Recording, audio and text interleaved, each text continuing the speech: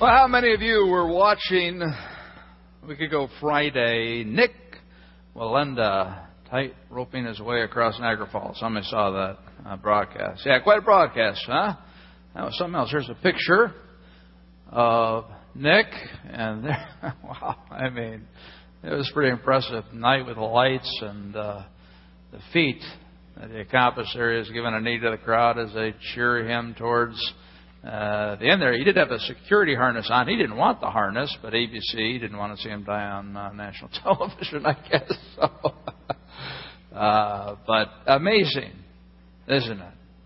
I was reading about this, and his sister said that when they were little kids, they would have tight ropes in their backyard because they were part of the Walenda family, right? 7 decades of daredevils, tight roping, anything they could tight rope over or against.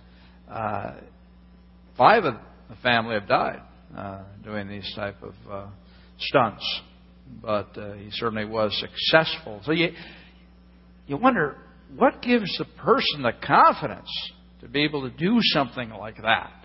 Well, it's practice. You start out when you're a little kid, and you walk, and you just keep doing it and doing it and doing it. And he's done a lot of other big walks, and it's just like him. It's like, you know, us walking down the street almost. There's so much confidence there. So if we take that analogy and we say, okay, well, how does one grow strong in their confidence in God? Many Christians would say, well, you got to practice. You got to practice your quiet time. You got to practice serving. You've got to practice obeying God. And the more you practice, the stronger you're going to be. Wrong answer. Wrong answer. No, the key word is not practice. The key word is understanding who you are as a child of God. Understanding who you are as a child of God. That's what we're going to explore this morning as we conclude our series, Unleashing, or Unleash, that is. We've talked about the first weekend, unleashing yourself, identifying your spiritual gift and using it to give grace to other people. The next week we talked about unleashing others. The fact that we need to be investing in the lives of others. Of course, we invest in the lives of our family and our spouse, but outside our family, spending time with other Christ followers or people who don't know Jesus, investing time with them, helping them to come to know Him, and then investing in the lives of new believers, just walking along with them and encouraging them. Investing your life with a spiritual friend, somebody you get together with and talk about your spiritual life on a regular basis. You encourage each other. You help each other through difficulties. Or investing in a person who's maybe involved in your ministry, helping them to understand how the ministry works and how they can be more effective. Or maybe you see a potential leader. You're a small group leader and you have an apprentice and you're investing in them. You're helping them to gain skills and understanding of how to care for other people. We all need to be passing on what God has given us. That's what it says in His Word. Last week was Father's Day. I had a great time celebrating Dad's spiritual role in the family. And today we're going to talk about unleashing the church. So let's look at 1 Peter 2:9. 1 Peter 2:9. It says there, Peter writes, but you are a chosen race, a royal priesthood, a holy nation, a people for His own possession, that you may proclaim the excellencies of Him who called you out of darkness into His marvelous light. Once you were not a people, but now you are God's people. Once you had not received mercy, but now you have received mercy. Now let's take a closer look at this passage, 1 Peter 2:9. But you are a chosen people. God has chosen you. If you have come to Christ and say, Lord, I am a sinner. I don't deserve your grace. I can't earn your favor. And I humbly repent and I accept your free gift of salvation. Then you become a Christ follower. That means you're chosen. So I'm speaking to people who've made that decision today, and obviously would encourage those who have not continue to explore that and talk to us about that. And I can tell you how rich a life that is. But you're chosen. Remember when you were growing up and at a game of softball, and they would divide into teams. So basically you had two captains, usually the most athletic, natural leaders, whatever. So you got two captains, right? And you got a whole bunch of kids, and then they start, I want that kid, and I want that kid, and I want that kid. Now some of you are saying, well, I was always chosen, or I was the captain, so you don't have to listen to this. But the rest of us, we're kind of going like, oh no, I hate this. Oh, please, Lord, please let me not be the runt. Please let me not be the runt. And it gets down, to like, there's two kids, you and some other kid. You're saying, oh, Lord, please help me to be chosen. Even at this level, help me to be chosen. Because if I'm not chosen, they're going to force me on some team. That really, nobody chooses you if you're the last kid, right? Nobody wants this kid, right? You're forced to have him because we made the last. How hurtful is that? I know some of you might have baggage. I have a little bit of baggage here, not athletic. But that hurts. But I'm here to say today that God chose you first. Not second, not last. God chose you first. He chose each one of us who know Him first. That's something to get excited about, right? Ephesians 1:3. Blessed be the God and Father of our Lord Jesus Christ, who has blessed us in Christ with every spiritual blessing in the heavenly realms. That's for us who are children of God. He goes, even as He chose us in Him before the foundation of the world. Now, that's something to think about. Oh, wow, God didn't just choose me, but He chose me before the United States was formed as a nation, before Jesus Christ walked upon this earth, before the Roman Empire was established, before the pyramids of Egypt were built, before Adam and Eve were in the garden. Dan Harrison was chosen by God to be part of His family. Take some time to think about that. You were chosen before the foundation of the world. You're pretty special. Right? That's very significant. That we should be holy and blameless before Him through Christ. In love. It wasn't just a lottery drawing. There's a motivation here. In love. He predestined us for adoption as sons through Jesus Christ according to His purpose of His will. Jesus Christ. Through Him, we were adopted by God. It's a really special thing to be adopted. It's wonderful when you're born into a family. It is. No doubt about that. But really, to be adopted, to be chosen.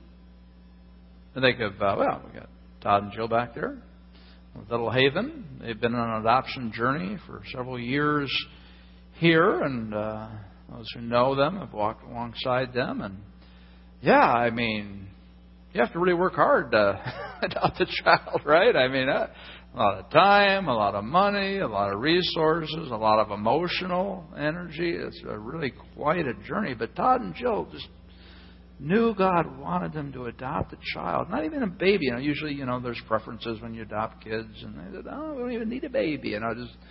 Just God, give us a child, and God blessed them with Haven. And isn't that a beautiful thing? And when Haven grows up, as she grows older, what a beautiful thing it'll be. As they explained to her how she came into their life, and that they chose her. That they went way beyond what sometimes normal couples do, and just having children, to bring them into their lives so that they could be her parents. But you see, God adopted you. That's how much He loves you. We look in 1 Peter 2:10, and we see the adoption process, very powerful process. Once you were not a people, but now you are God's people. Once you were not a people, you weren't associated with any group. You were lost. You were an orphan. But now you're God's people. God's people. Now, it's kind of like living in Chicago, where, you're either a Cub fan or a Sox fan. Right? I mean, if you don't really care about baseball, at least pick one to be politically correct. Because you got to have some answer. You just can't say, "Well, I really am not into baseball." Wrong answer around here. Okay, just pick one. First letter in the alphabet. I don't care. You got to be some kind of fan here in Chicago, Cubs or Sox, because you have an identity with a team.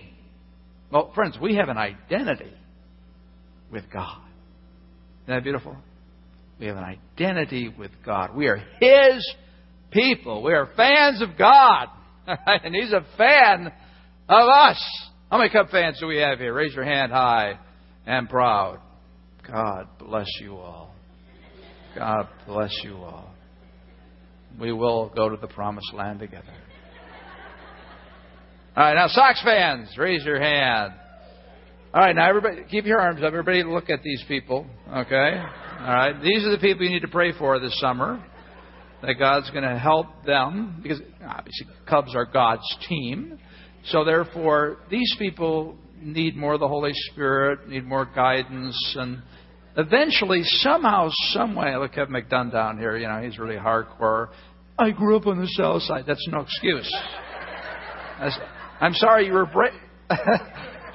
I'm sorry you were brainwashed, that's unfortunate, but that's what we're here for, to help you to work through those issues. So just be praying for those people. All right. So this is the adoption process. He makes us our people. Once you had not received mercy, but now you have received mercy. So He adopted us. We were prisoners of our sinful nature. We're prisoners, locked away in darkness. And God came along and He adopted us, and He gave us this incredible freedom. Freedom to no longer be bound by sin. Freedom to experience Him. Freedom to have a forever relationship with Him. What an adoption, huh? Yeah, that is so great. Awesome to be a child of God. John 1:12 lays it right out there. But to all who did receive Him, who believed in His name, He gave the right, the responsibility, the privilege to be children of God. I'm thinking, okay, how special it is to be a child of God. Well, let's think of, the most powerful man in the world, as often said, the President of the United States. What would it be like to be a child of the President? Well, we see Ray and Sasha here. How cool to be the President's kid. It's interesting, Sasha was only 7 years old. I think she's 11 and was 14. But, that was the youngest occupant of the office, White House, since Kennedy's John, who was an infant in the White House. So it's kind of fun to have kids in the White House, right? And so, hey, you get the food you want to eat. Did some research, found out the Obamas are very responsible, and tells how they do whatever all parents do. But you got some perks there, no doubt. You got a helicopter and a plane you can cruise around on with Dad. Traveling to Camp David. And you're an instant celebrity. Everybody wants to know everything about you. Right? So I went online. I'm typing in President Girls. And they went to a Beyonce concert on May 26th, I believe. And, they were sitting in the front row. They weren't in the nosebleed seats at the Beyonce concert, right? They came up in limousines. I was looking in the article, but that they met Beyonce afterwards, right? private party and that kind of thing. I mean, if the president's daughters and his wife show up to your concert, I don't care who you are, come on backstage. Let's hang out a little bit, right? What a life for a kid. Now, we can understand that. We resonate with that. I want to go to a Beyonce concert. Not me personally, but some of you out there, I guess. But you're a child of God. You're a child of God. And the Creator, the Almighty God. You see, here's the challenge, is you really have to think about it. You really have to, again, in your daily office, you really need you can spend weeks on this, just letting it be a part of who you are. Because this is what you really need to realize. Your significance in life is that you're a beloved child of God, period. That's all you need to know. You're a beloved child of God, period. So many times this happens. I say the majority of Christians, it's true myself. I'm very performance driven. So even though I came to Christ at a young age, I still was performance driven. So I understand grace, and I'm all in, no works. It's all about Jesus, what He did for me. But in the way I've lived my life many times, it's like God loves me, but does God really like me? Now, I bet God would like me more if I did this. I bet God would like me more if I was more involved in church. I believe God would, if I read my Bible a lot, God would like me more. If I served other people, God would like me more. We're back in the same boat, right? A works orientation. It's just the way we're wired sinfully, and our culture encourages it, right? You just got to achieve. You've got to earn it for God to like you. He loves me. I know that. He's my dad and everything, but I want to be, like top son or something like that. No! God, you are a beloved child of God. Period. 1 John 3:1. See what kind of love the Father has given to us. See what kind of love. That means think about it. Wonder about it. See what kind of love. This is a love that's very unusual. Something that you really have to just meditate upon and consider. See what kind of love the Father has given to us, that we should be called the children of God. And John's saying, we're called the children of God. What kind of love is that? I mean, we deserve punishment, and now we're in the big house. Right? And this is so critical, again, to understand, is that all of us seek significance in life. We want to be significant in some way. We want to be special. And we want other people to know that. That's a very natural desire. There's nothing wrong with that. But what really should be significant about us, and what we should resonate with, and what we should feel and experience, is that we're children of God. But we gravitate toward other things because we're sinful and we live in this world. And so if I were in some way given the power to come up to you this morning as you sit out there and just ask you, why are you special? And you just truth serum, you just came out there. I'm special. I go up to one of you and say, why are you special? Say, because I'm a mom and I have 3 kids and I'm a great mom. I do better than every other mom. That's why I'm special. I say that? I went up to somebody else and said, why are you special? Oh, I've got an awesome house. You should see my house. It's beautiful. It's gorgeous. It's huge. Why are you special? Oh, I think I'm the most educated person in this church. I've got 3 masters. I've got 2 doctorates. That's why I'm special. Or go up to somebody else and I say, why are you special? I say, oh, you don't know how much money I make. You probably wonder how much money I make, don't you? Huh? Yeah, I'm not going to tell you. But I tell you, I make a lot. I go up to another person and I say, oh, well, you don't know how important I am in my company. I mean, I'm just esteemed. Everybody, they applause as I walk by. That's why I'm special. You go up to another person. I mean, really, what's at our core here? What's at the core of your significance? And I know so many times in my life it hasn't been that I'm a child of God.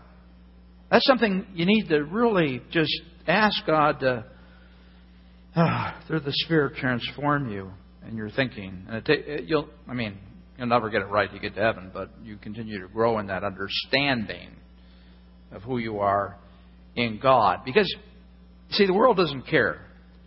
It says the reason why the world does not know us is that it did not know Him.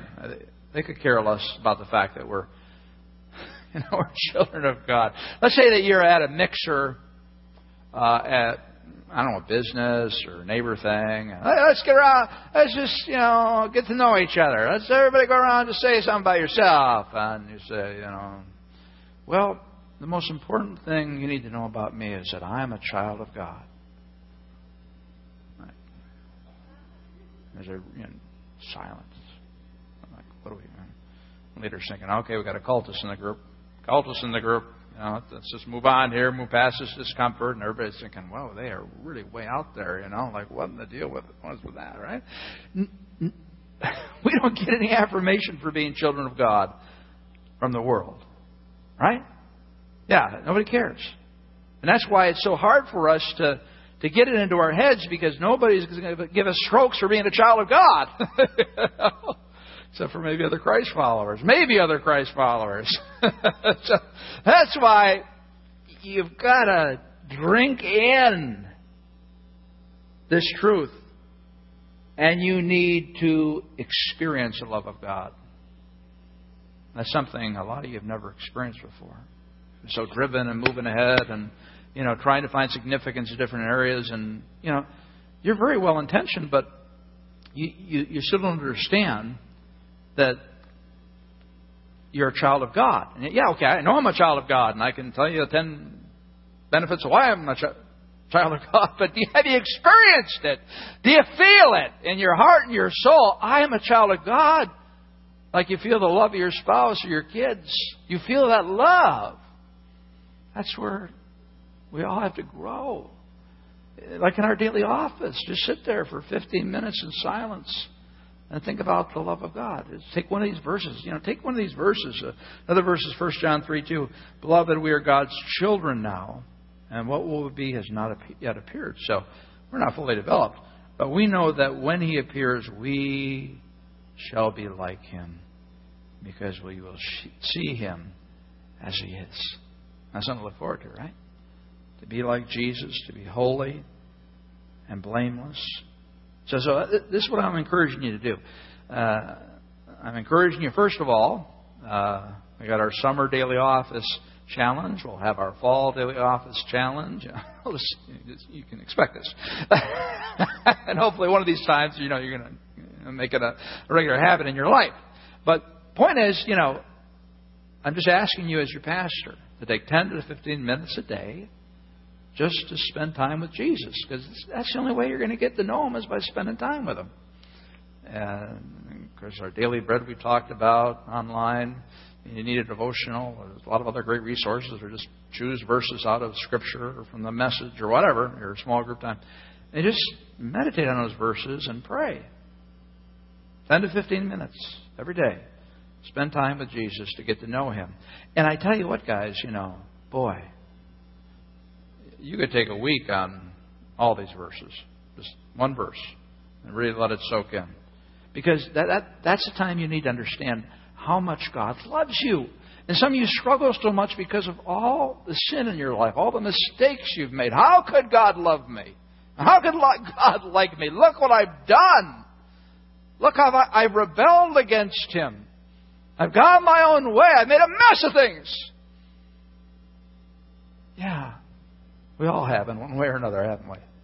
But God loves you. He loves you so much. And you're the one who's holding on to the guilt. He isn't. If you repent, He'll forgive you. And He just wants to wrap His arms around you, and He just wants to hold you.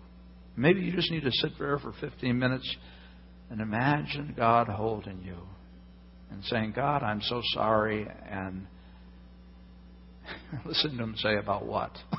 Because he forgave you, right? You know, I'm so sorry about what? Okay, yeah, I understand now. Yeah, you know, some of the stuff goes so deep in our heart and lives, we just need to drink it in. And you really got to work hard at it, guys. It's not just something, you know, you hear in a sermon you think about throughout the day, and because you just keep carrying that guilt with you. I mean, some of you, the more you struggle with guilt and condemnation, the more you need these type of verses, and the more you need to focus on the love of God. You know, buy books on the love of God, listen to messages on the love of God. Some of you need other types of messages. You know, I'm just telling you, if you need it, feed on it, okay? All right. Well, we move on to 1 Peter 2:9. But you are a chosen people, a royal priesthood. Now, we think about the Israelites and the priesthood that they had. You had 12 tribes. And one was a priestly tribe, and that was the tribe of Levi.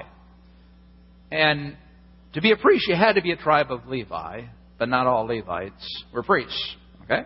There are 48 different locations around Israel where they were residing. And they did local duties, but they were regular people doing farming, things of that nature. But maybe once a year they went to the temple, Solomon's temple or Herod's temple. They went to the temple. And they were able to go into the temple, the priests. Now that was like, man, unbelievable. You know, that's God's house. In fact, here's just a rendering of it. You've got the altar there where they burn sacrifices, especially the sacrificial lamb that foreshadowed Christ's sacrifice for us, and many other types of sacrifices as well. And that was the temple, Solomon's temple, the most glorious temple. And so only the priest could go inside because that's God's house. And you had to do certain things and act certain ways, and you go into God's house. That's serious stuff. All right. Then, as you know, beyond that, you had the Holy of Holies. Here we have a rendering of that. That is where God presided, where His presence was. You have the Ark of the Covenant there. Learn more about that through Harrison Ford movies and other sources. There it is. And the high priest is the only one who went into this place once a year to seek the forgiveness of the sins for the Israelites. God required that. So he went in, they put a rope around his leg just in case he made the wrong move in there, because there are very specific things he could do and not do. And so if he died, nobody else wanted to go in there and die. They dragged the guy out. But you understand the seriousness of all this? I mean, God's temple, God's place, being a priest, just the unbelievable opportunity that people had to be a priest and represent God. Well, we see here a curtain that covered the Holy of Holies, and huge curtain, and it was very thick. Now, when Jesus Christ died, as you'll remember in Matthew 27, Matthew reports it, verse 51, at that moment when Jesus died, the curtain of the temple was torn in two from top to bottom. The earth shook and the rocks split. At the moment when Jesus Christ died, let's go back to the curtain, it just split open, just ripped, top to bottom. I mean, it was incredibly thick. No man could do this. And what did that mean? That meant one thing. God had left the building. God had left the building. The temple that they had put up for God. God said, I'm not living here anymore. Well, where was God going? Now we see that in Paul's writings in 1 Corinthians, don't you know that you yourselves are God's temple and that God's Spirit lives in you? So He moves out of the temple and He moves into you and me through the Holy Spirit when we become Christ followers. Wow. I mean, think about that for a while. What are the implications of that for our everyday life? That God lives within us. How should that impact how we talk, how we take care of our bodies, and so on and on. But God is within us, and we're the temple, and that means we're a priest. Okay, the royal priesthood. That's what I'm getting to here, right? We're all priests who know Jesus. We are priests. God is within us. Now, if we were able to go back through time travel, and you go back there, and you're put right in the middle of Solomon's reign, and you're right in front of his temple, and a priest happens to come by, and you say, hey, listen, I'm from the future, like way in the future, but I want to tell you something really cool. You know, that temple right there? Really nice. A lot nicer than the drawing I saw. But I tell you what, someday the Messiah's going to come. You know about that. Oh, right, yeah, okay. Well, the Messiah's going to come. Jesus, right? And you know, God's going to leave this temple, and you will not believe this, but the temple is me now. Yeah, I mean, well, anybody who follows Jesus, we're the temple now, and Jesus is within me. Like the Holy of Holies in there. You can't go there, right? You're not the high priest, are you? Okay, all right, now, okay, you can't go there. But like I'm the Holy of Holies here, all right, and I'm the temple, and I'm a priest just like you. Hey, can we get together a group of people? Because I'd like to tell more people. What would happen? You would be stoned, man. Not by alcohol. You'd be stoned by real rocks. Why? That's heresy to them. They would say, what are you talking about? Now, the reason I share that is to help you to understand this incredible truth that you are the temple of God. The Holy of Holies is within you. God is within you. And you are a priest. And you're a child of God. Wow. That is something else. Well, 1 Peter 2:9, but you're a chosen race, a royal priesthood, a holy nation, a people for His own possession. We're a holy nation. Now, if you go to all evangelical churches in this area, not everybody is a Christ follower, obviously. Some people are seeking Christ out. Some people, for whatever reason, they feel like they have to go to church, but they're not interested in following Jesus. A holy nation are those people who've embraced the grace of Christ. Wouldn't it be cool if we could identify one another, like at Walmart? Like if our ears glowed or something like that. Nobody else could see but us, just our ears, I don't know. I think that'd be kind of cool. You're sitting in a school play or something, and you look around. Oh, there's one part of the holy nation, or somebody else part of the holy nation. Now, some people say, forget those ears, man. Unfortunately, because they're rebellious. But yeah, I mean, the fact that we're all over the place, we're all over the world, and we're unified by the Holy Spirit. We're God's people. We're God's people. That is something to appreciate. Well, let's look at what comes from this. 1 Peter 2:9, but you're a chosen race, a royal priesthood, a holy nation, a people for His own possession, that you may proclaim. Okay, now here's something we need to do, right? That you may proclaim the excellencies of Him who called you out of darkness into His marvelous light. That's what we want to do, not because we feel we have to do it in order that God would like us, but we want to do it. We're walking temples of God. God is within us. We're children of God. We've experienced His incredible love. Our lives have been transformed. We want to tell somebody about it. Right? And we want to live it out. Just your life. You're a walking advertisement for Jesus Christ. I mean, you walk throughout the day. Philippians 2:15, that you may be blameless and innocent, a children of God without blemish in the midst of a crooked and twisted generation among whom you shine as lights in the world.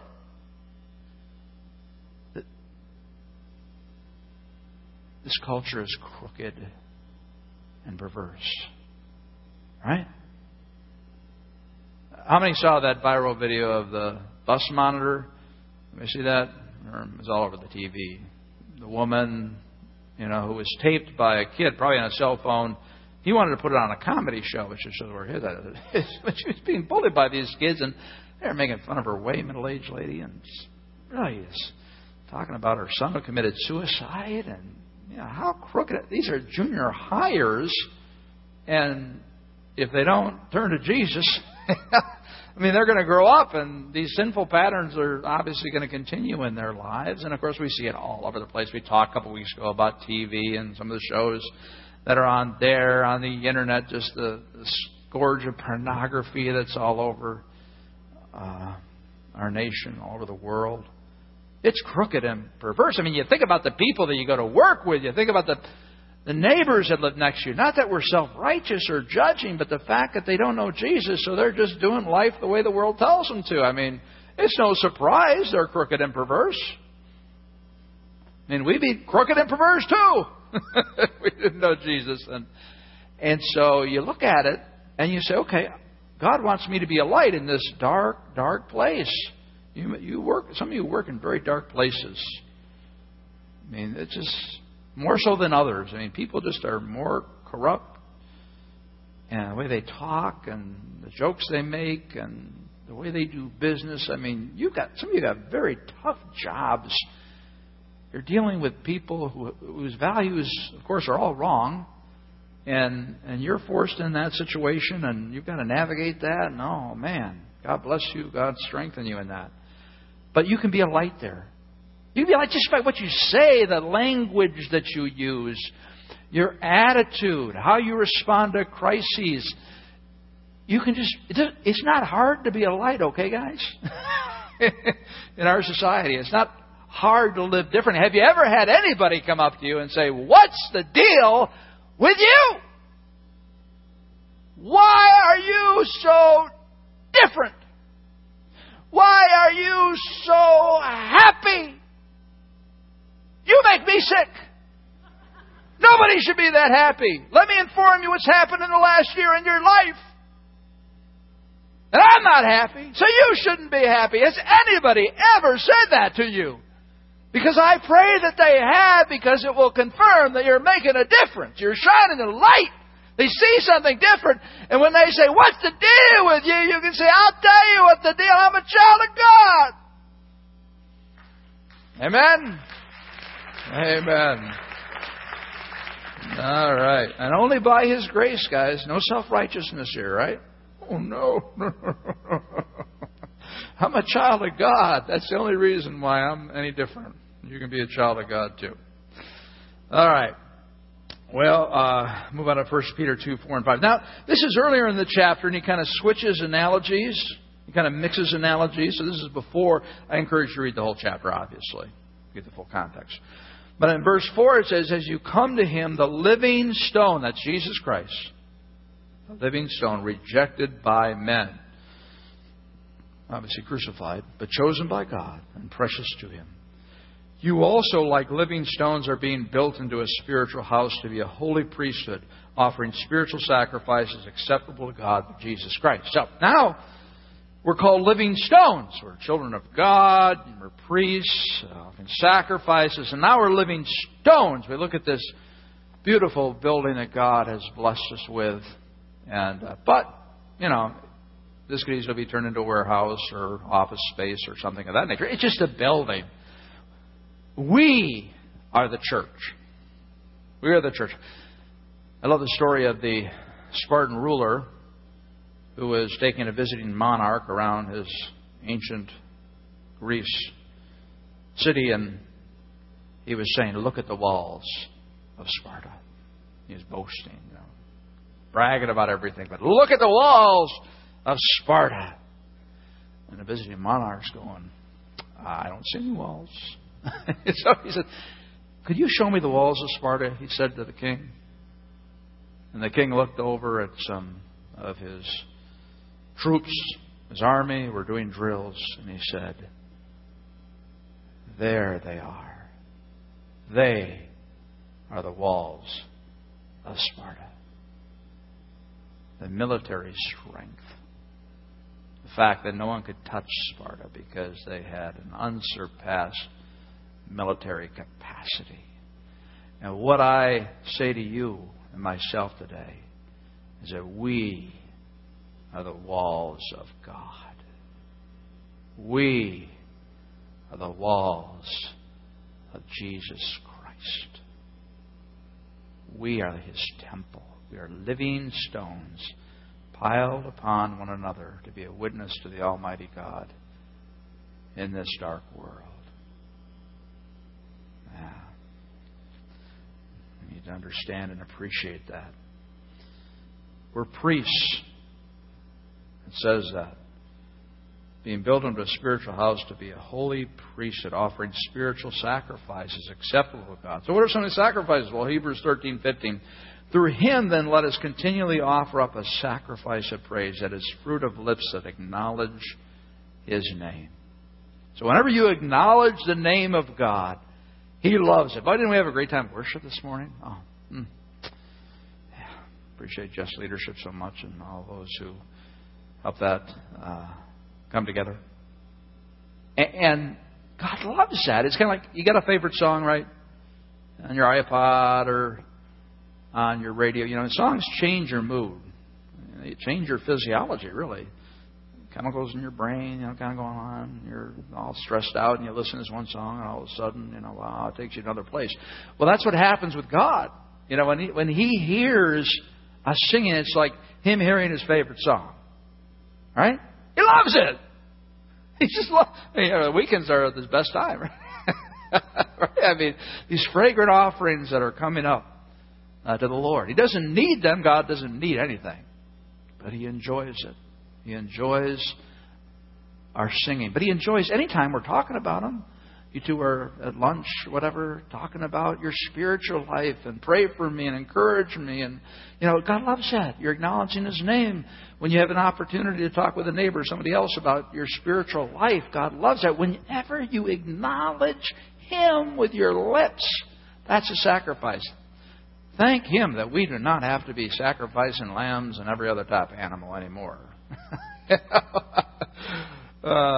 These are easier sacrifices. But they're harder in a sense because it was all prescribed in the past. But these things should flow from our heart. Let's see, Philippians 4:18 is another type of sacrifice. I have received full payment and more. I'm well supplied, having received from Epaphroditus the gifts you sent, a fragrant offering, a sacrifice acceptable and pleasing to God. Paul's writing to the people at Philippi, thanking them for a financial gift. So God loves when we give. We talked about here, when you give first to God, when He's your priority, when you acknowledge Him as your provider, He loves that. Now, I tell you, I'm so proud of you all when we went through our Heart Strong campaign. It's tough. It's a sensitive subject. And I just admire you so much and how you process through that and the faith and the sacrifice that you exhibited. And again, you committed over $650,000 to God over 2 years. And in the last 3 months, you've given $100,000 toward that. $100,000 in 3 months. Let's give the praise to God for how He's working through us. Huh? That is awesome. Way to go. Great priestly work. You're doing wonderful things. Another type of sacrifice, well, it's kind of a broad one, Hebrews 13:16. And do not forget to do good and to share with others, for with such sacrifices God is pleased. Do good. Good works. Serve other people. We go to our memory verse, 1 Peter 4:10. Each one should use whatever gift he has received to serve others, faithfully administering God's grace in its various forms. This is where it comes down to here. Is that, when we talk about the church unleashed, what I see first of all is that we understand who we are in Jesus Christ, that we're loved. Oh, we're loved. We're forgiven. We're children of God, period. That's it. And we're priests and we're living stones. And out of that reality flows a desire to serve others. And we've talked about the fact that we challenge all of you to think and pray about stepping into ministry if you're not a part of ministry. Again, you see the insert here, the first serve. If you're not involved in ministry or want to try another ministry, you can read through that and check that out and take your first step into ministry.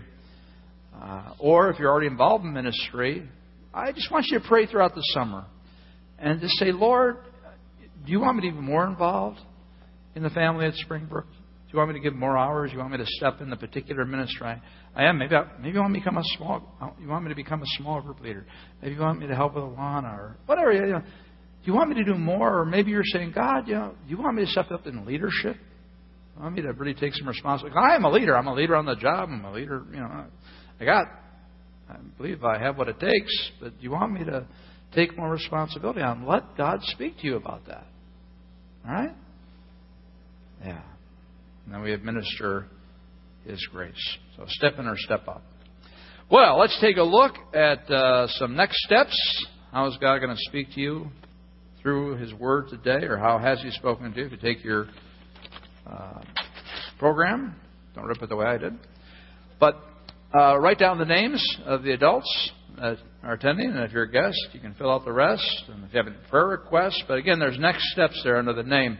And these are also in your program notes. Help out with VBS setup today or Friday takedown. We'll talk about that in a moment.